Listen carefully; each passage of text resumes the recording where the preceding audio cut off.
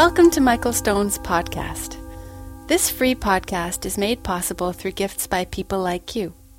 Please consider making a donation through the donate button on the website to help us offer unique audio, video, and text-based teachings on the internet and to grow this community library. Michael's teaching bridges the gap between inner healing and social change by synthesizing traditional spiritual teachings with the insights of the West. To learn about Michael's international retreats and workshops, please visit michaelstoneteaching.com. Thank you for your support.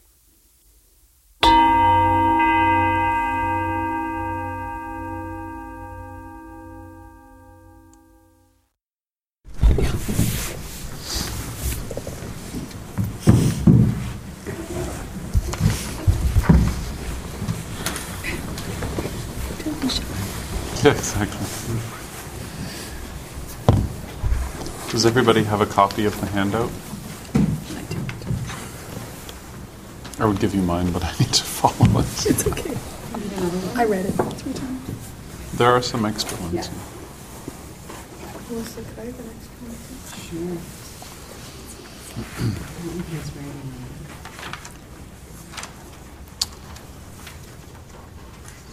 First, I just want to say,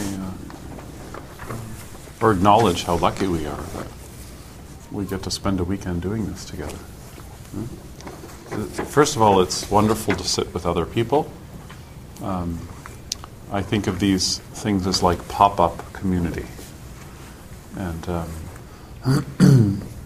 also, we're lucky that we have a venue that's as beautiful as this one, so that we can kind of be in relationship with the natural world and also with each other and our own minds without going to some special place. You know? So we've been exploring the 7 factors of awakening. The one we spent most of the time with yesterday was mindfulness and really establishing what we mean by mindfulness. And instead of thinking of the 7 factors as, you know, I get one, then I get the next one, then I get the next one, which is sort of how we think about lists. There's a funny joke, which is Christians love God and Buddhists love lists. So instead of thinking of, you know, this ladder-like system, 1, 2, 3, 4, 5, 6, 7, the way I think about the 7 factors of awakening is that the foundation is mindfulness, and then the other 6 are qualities that get balanced as mindfulness gets deeper.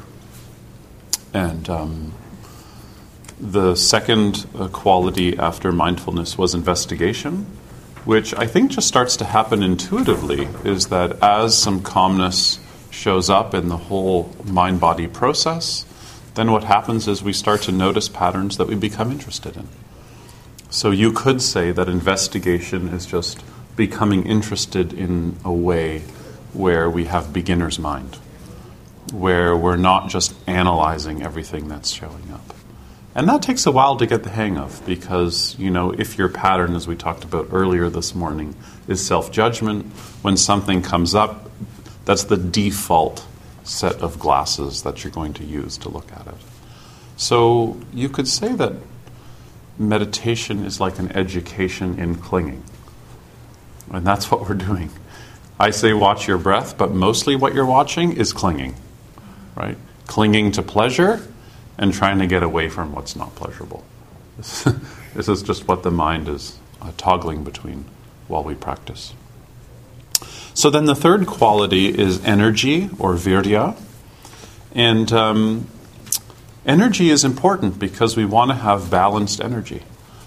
Some people put so much emphasis on having a lot of energy in their practice that they just become restless or stressed out.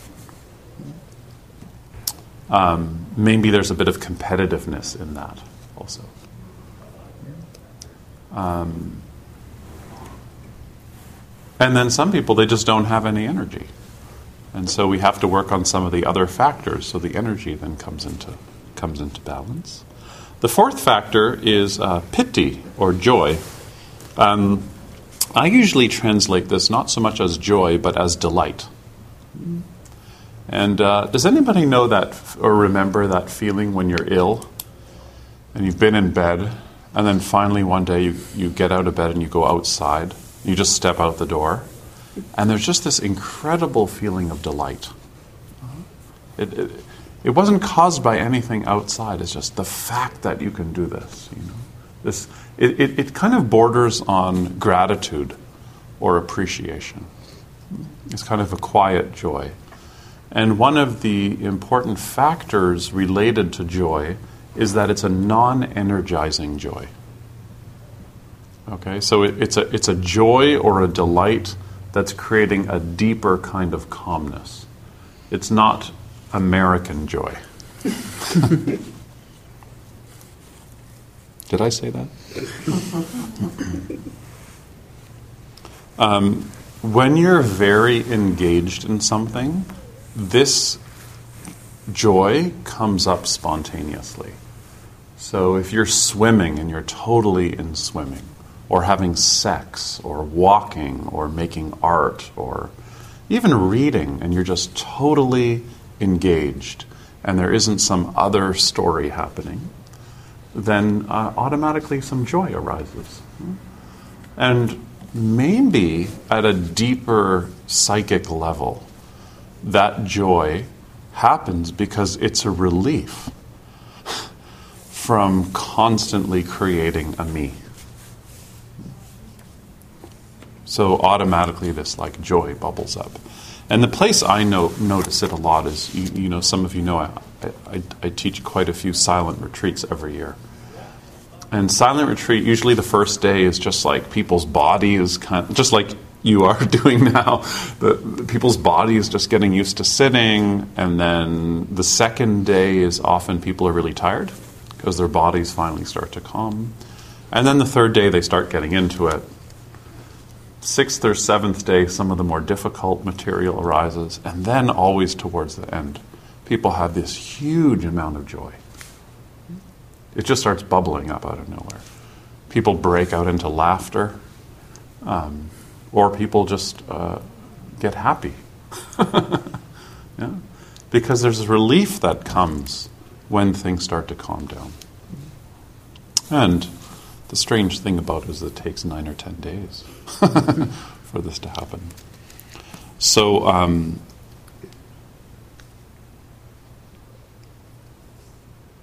that's joy. Tranquility. Tranquility is also... So one way of thinking about these last 3, 5, 6, and 7 is that they're positive feelings that occur that are not energizing. Okay? So joy, tranquility, concentration, equanimity, they're like positive emotions even that show up, but they don't energize you. They have a real grounding quality to them. So tranquility is kind of like a feeling that you've done a job really well. Do you know that sense where you complete something and you know, oh, that's a job really well done?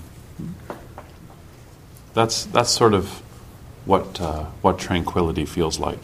And it's a sense that you've been at peace with something. And I think that even in a short retreat like this one, you'll bump into this quite often. I think that's an easy one to find. Is there's these moments where, you hear the sounds outside, or did you say a sentimental kind of feeling, and you notice it's happening, and then once in a while, there's just a kind of tranquility. Sounds don't necessarily stop, but the mind is not all entangled in it. It's like, and it's really grounding, it's earthy. I'm going through these a little quicker because I mostly want to spend time today on equanimity, because I think that's the most important one, actually. Concentration, samadhi. This is one of the great delights of meditative practice. Sum is a very interesting word. So sum, through Roman, becomes the word sum, S-U-M, equal. And through the Latin becomes the word com, C-O-M, like community, to bring together. And adi means one. So samadhi, which is like one of these terms that people are just like, oh, it's this state you get into one day where everything's just like trippy. Samadhi just means the coming together as one. So I usually like to translate samadhi as integration. It's the integration of the subject, the one who's looking, and the object, what you're looking at. Okay, so for example, noticing breathing. Oh, there's my breath. I'm noticing the breathing. I'm inhaling and I'm exhaling. And then the closer and closer you synchronize with the breathing, something happens where there's just breathing, but there's not a feeling of me that's breathing. There's just breathing happening. And eventually you can start to do this with any object.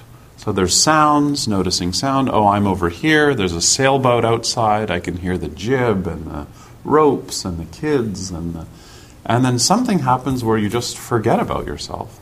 And there's just sounds and there's not a self that they're referring to. And this is called concentration or samadhi. Does that make sense? Yeah. It's not esoteric. It's not some state you get into. Samadhi is a quality of mind that's impermanent. There's moments of samadhi, and then they change. Oh, one with the sound, and then you're hungry, and all you can think about is Tara's chocolate. Did anybody have any yesterday, by the way? Yeah. So, is there more for us today? There is some left over. Okay, because it's the most important part of it. Help yourself. So the one I want to focus on the most today is equanimity. And the way I think about equanimity is that it's really the kind of practical benefit of formal meditation practice, is that it works in like the deep fibers of our system, teach us how to become equanimous. And equanimity is really a practice in a deeper letting go of clinging. It's a practice of non-clinging. Because there are things that we want to let go of, aren't there? There are things we don't want. There are things we want to be liberated from. And you can see when you're sitting still and you're just watching the mind, how exhausting it is to be rehashing the same arguments, to be thinking about the same people you can't forgive, to be thinking about the same colleague at work who drives you mad. But also, maybe there's some troubles we have in our life or some conflicts we have that actually you can't resolve. I mean, I'm an idealist. I think, we can work through anything, but actually it's not true. There's lots of stuff with other people where you can't work it out. So how do you be with that also? And this is, I think, where equanimity is really, really important. Before we jump into going deeper with equanimity, I wanted to read something by a Buddhist teacher and scholar whose work I follow really closely, named Stephen Batchelor, who I'm actually going to see in a week. Here's what he says. In the Numerical Discourses, which is an anthology of some of the teachings, there is a sutra called Refinement of the Mind. This is Stephen talking here. In it, the Buddha says that we have to be careful when we practice meditation not to give exclusive attention to concentration, as it could lead us into a state of indolence. Not to give exclusive attention to energetic effort, in case it creates restlessness, and not to give exclusive attention to equanimity, in case it stops us from concentrating on dissolving defilements. This struck me, he says, because we're generally told, concentrate, put in more effort, be equanimous on the path. But the Buddha is telling us that our practice needs to be balanced, that putting too much emphasis on effort is quite obvious. We try too hard. We need to try hard, but not too hard. What makes sense for our whole organism, body, mind, and heart. So that's why I say equanimity is something that needs to be balanced with all the other factors. Because a lot of us think being equanimous is just being like wood, right? Oh, nothing is going to happen to us. And a lot of people also interpret equanimity as indifference, where, oh, there's some suffering over there, but, I'm just not going to be touched by this. Which is a little bit how Stormy talked about anger, right? It's like, oh, the anger's going to go away, or it'll come, but I won't be touched by it. On the contrary, equanimity makes it more possible to feel emotional states. It makes it more possible. And the word equanimity, the word in Sanskrit is upeksha, which means to look over. To look over. So anger comes up, and equanimity means we can look over the anger, which means we can feel the anger, but we can look over all our reactions to the anger. That's what equanimity means. It doesn't mean that anger is not going to affect us and that we don't feel it. Also, the Buddha called equanimity Brahma Vihara. It's one of the 4 Brahma Viharas. So Brahma means divine, and Vihara is a very interesting word. It's the word that eventually gets translated as temple. So if you travel in Burma or Thailand, if you go to a vihara, it's a temple. But it means a dwelling place or abode. So this is interesting. So the Buddha says equanimity is a dwelling place.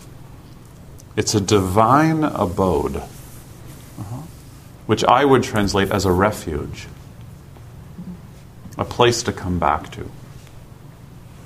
So I like this description of equanimity. So equanimity is the place you can come back to that's safe and that's home. It's a place to abide. It's a dwelling place. It's not detachment or indifference.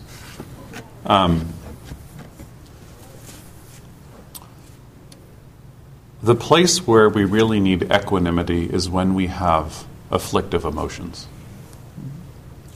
Yeah. Because when you feel resentment or you feel bitterness, it's a very confined feeling. And when you're confined, you don't feel a sense of home. Actually, you feel like you're all over the place, or you feel like you can be blown around very easily.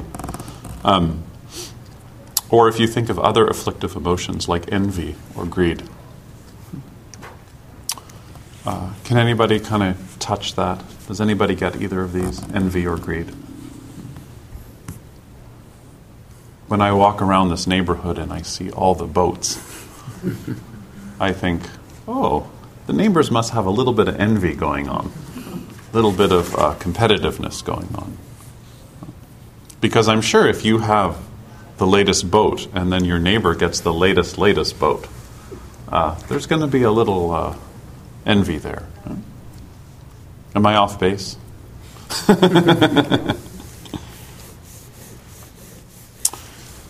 So the thing about afflictive emotions is that they're very, very narrow and very confining, like envy and greed. The thing about equanimity is that it's a Brahma Vihara. It's divine, which means it's unlimited, which means you can't wear it out. There's no end of equanimity. And probably kindness is like this, and compassion is like this, where it's something you can't wear out. love is like this. It doesn't really wear out. And if it wears out, it's probably not love you're talking about. It's probably something else like lust or clinging or anxiety. There's a lot of people that confuse love and anxiety. Do you know what I'm talking about? You know when you meet someone and it's really dramatic and the whole world is like... There's a lot of anxiety in that, actually. Oh my God, they haven't called. I must love them so much. I don't know if that's exactly love. So anyways, that can be another workshop maybe. So here's the paradox. The more you develop equanimity, the more the spectrum of emotion that you can feel increases. Because there can be more balance. So equanimity is a calm, and it means literally to equalize. To equalize. There's a teaching in Tibetan Buddhism that I won't get into too much, but it's interesting around equanimity, where they talk about how every mental state has what's called a near enemy. So it's a state of mind that looks like the mental state that you want, but isn't. Okay? So it's said that the near enemy of equanimity is indifference or neutrality.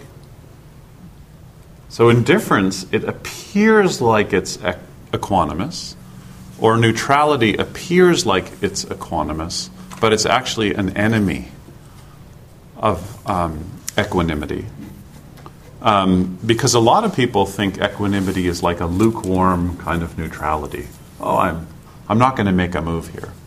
But equanimity is actually creative. So sometimes when I'm teaching about equanimity, I call it creative equanimity. Because it's kind of a balanced groundedness out of which you can respond creatively. As opposed to envy, where there's not much creativity in envy, not much creativity in jealousy, not much creativity in greed. But when there's equanimity and greed arises, from the place of equanimity, you can see there's a lot of different ways you could look at greed. Another word for equanimity, I'm trying to avoid the Sanskrit, or in the Pali, but I like saying this word. Tatra Majahata. Isn't that nice? And Tatra means there, and Maja means the middle. So placing yourself there, right in the middle, which I translate as being in the middle of things. Being able to be right in the middle of an afflictive emotion, right there with it, without jumping out of it. That's another way of thinking about equanimity. Right in the middle of your life. How? Right now. It's interesting, a few years ago I did some exploration of burnout. I was really interested in burnout. And the literature with the most research on burnout is nursing. And I was surprised when I read in nursing literature the research done on burnout and how the number one cause of burnout is when someone's values don't line up with the values of the institution they're working in. I thought it would be overworking or stuff going on with colleagues, but actually the number one issue is when the person's internal values don't match the place they are working in. And you might wonder, well, what does this have to do with equanimity? Everything, actually. Because there's so many times in our livelihood where we have to make calls. And we don't want to make a call out of anger or reactivity, but we want to make, calls about the direction of our life or our work from a kind of internal compass so that our values and our bodies are in line with each other. So one thing about a daily practice is that every day you connect more with how you really feel and what you really think. And you don't get as persuaded by the cultural stories of success and so on that are violent, actually. They shut us down. So if you take that further, then maybe the goal of practice is not practicing equanimity so that we can be more balanced. Maybe the goal of practice is becoming more balanced so other people can be more balanced.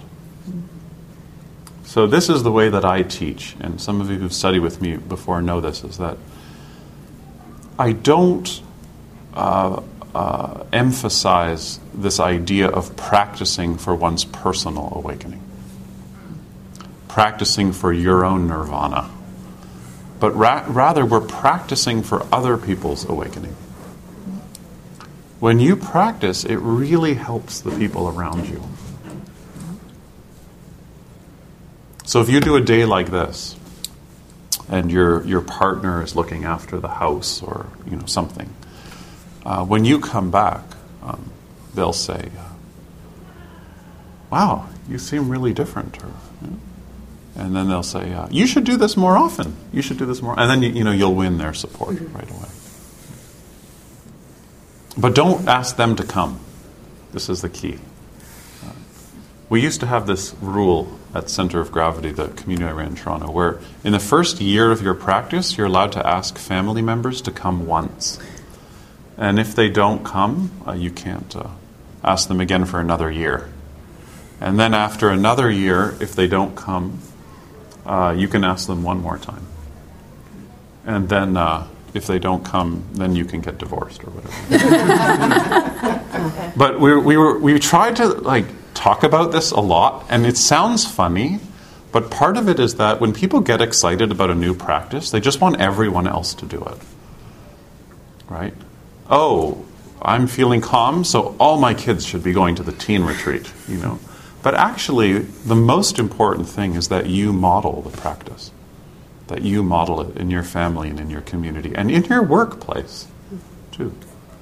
Because workplace is a site where there's a lot of unconscious aggression, competitiveness, envy, jealousy going on that doesn't get named or practiced. So us being able to know that, identify that that's what's going on for us, can only happen when there's some spaciousness and equanimity.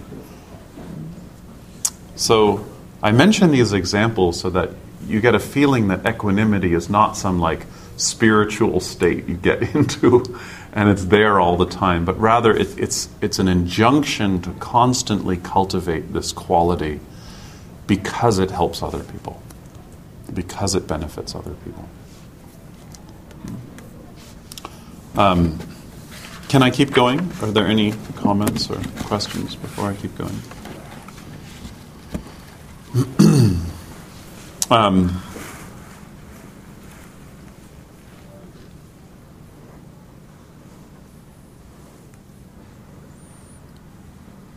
Last night, when I was making these notes, it was in the context of my son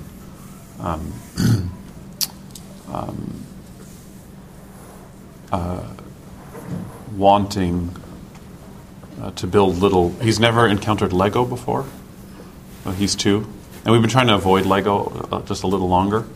But Lee and Melissa have a lot of toys out there. When you have 3 kids, you have a lot of toys. And Olin discovered the cupboard where all these toys were. And so he discovered all the Lego. And so he was very clear, though, that he wanted to take the Lego and get wheels on a flat piece. And that the wheels were not... Because he also was playing with a skateboard. But the wheels were not to make a skateboard. They were to make a car, not a skateboard. So then... the girls had given him some seats and steering wheels and stuff, and he was really upset, getting really frustrated because he didn't want the Lego turned into a car. It was a skateboard, but he couldn't articulate that it was a skateboard, and he was very frustrated. Whenever he's frustrated, I always take a great interest in how he manages his frustration. Just because I think that this is actually what we're doing when we're meditating, is that we're actually managing our frustration or soothing ourselves during our frustration. Because if you start looking at the loops of thoughts that happen in meditative practice, most of them are about not getting what you want, getting what you don't want, or being separated from something you feel really connected to. That's it, isn't it? What else do we think about? It's the same stuff we were going through when we were a kid. When we're satisfied, we then want something else. We're never satisfied with being satisfied. So it seems to me, culturally, like we need to have better stories about frustration. Most of our cultural stories are about how to get satisfied, you see. But what meditation practice is doing is teaching us to notice when we're content, but really find tools or cultivate tools to deal with our frustration. And I'm not talking about like frustrated because someone says something you don't like. I'm talking about like these deeper frustrations of being a human being and things not going the way that we think they're all supposed to go. We love people and they just don't turn out the way we expect them to turn out.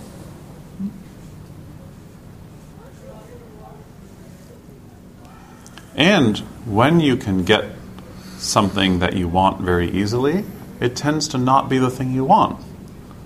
We mostly want the things we can't get easily. And if you can't get something, then you probably start wanting it more.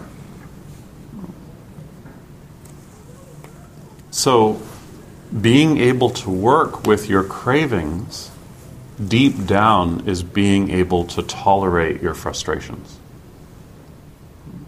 And it seems to me when you watch children that most of the time this is what they're managing in themselves, is how to deal with their constant frustration. So we need a practice for frustration. And the reason frustration is really important is that when you can bring equanimity and mindfulness to frustration, you can discover new things that you want. You can discover new desires. So, desire is not a bad thing. The problem with desire a lot is that it's just too repetitive. It's not imaginative. So when you can actually be frustrated, you might recognize that what you thought you wanted isn't really what you wanted.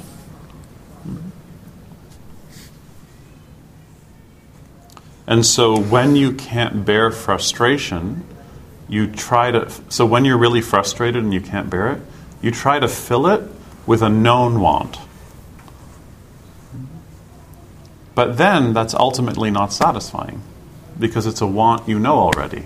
So it doesn't expand your range of desire. It just keeps feeding the same pattern again. So maybe the goal of being a healthy human being is to be surprised by your desires. I know in most spiritual teachings, the teacher is supposed to sit at the front of the room and say, you're not supposed to have any desires. But I don't think that's true.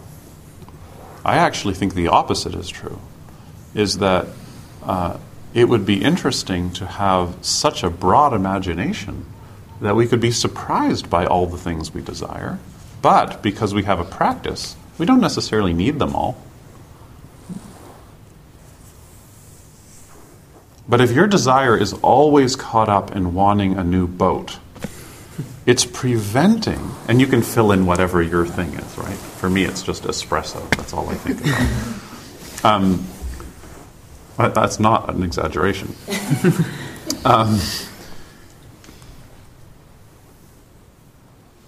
when you have the same desire all the time, it prevents you from having an imagination that can want other things, you see. And it seems to me it's quite healthy to want other things all the time. We're wanting creatures. And I remember when I worked more as a psychotherapist, that was one of the things I was always listening for when people were telling the story about their life, is whether they could say something that surprised them. So as they were talking, whether they could be talking about a known problem, but be surprised by re-articulating it in a new way. And this is why most people end up in psychotherapy deep down, is that the story they're telling about their life doesn't work anymore. And they don't know how to tell a different story.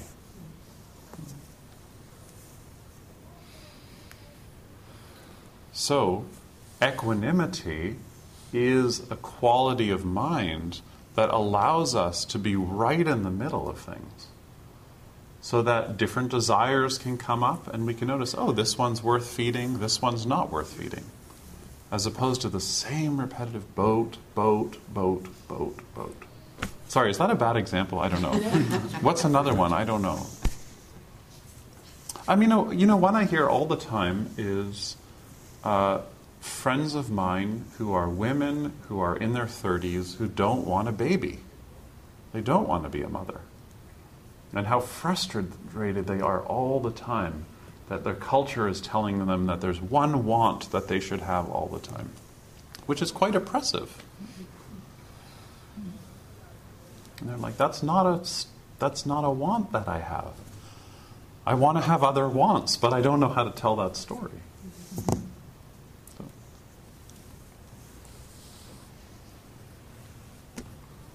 So let me ask you a question, which is, how can you be frustrated or disappointed without becoming cynical or vengeful or bitter?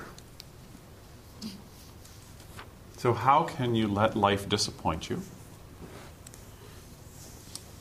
How can you become frustrated around not getting something you really want? Or how can you be frustrated by getting something you don't want, like an illness, without becoming vengeful or cynical or bitter? And so you can see that the answer to these questions really have to do with working with your mind.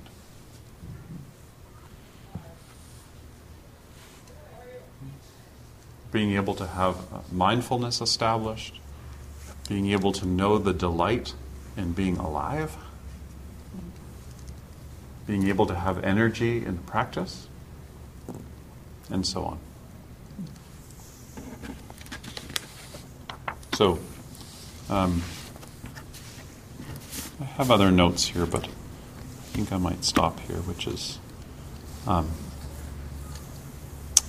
basically, I just hope that you find all this helpful. I feel when I talk like I'm reinventing a wheel. Or it's déjà vu or something. That all of you know all this already. It's just we've been telling a story where we've forgotten somehow. And my approach is always, if I can just talk really clearly about my mind, then I'll be talking about your mind. Or if I can talk accurately about how I work with practice in my life, then I'll be talking about your life.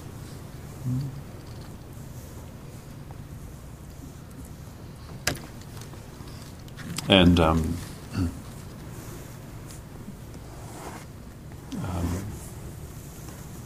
practice takes time. It's like you can't consume without digesting.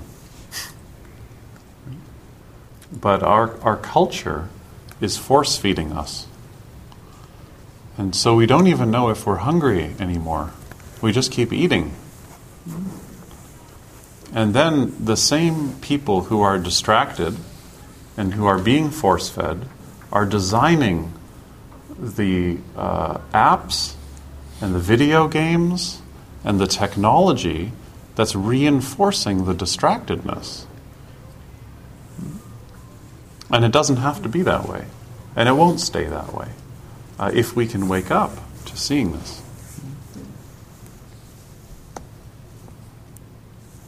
So if you develop equanimity, then you go against the grain of consumerism. And maybe once we used to say that the goal of all spiritual practice is compassion, but the goal of practice these days is just putting an end to consumerism in our lives. Needing so much all the time.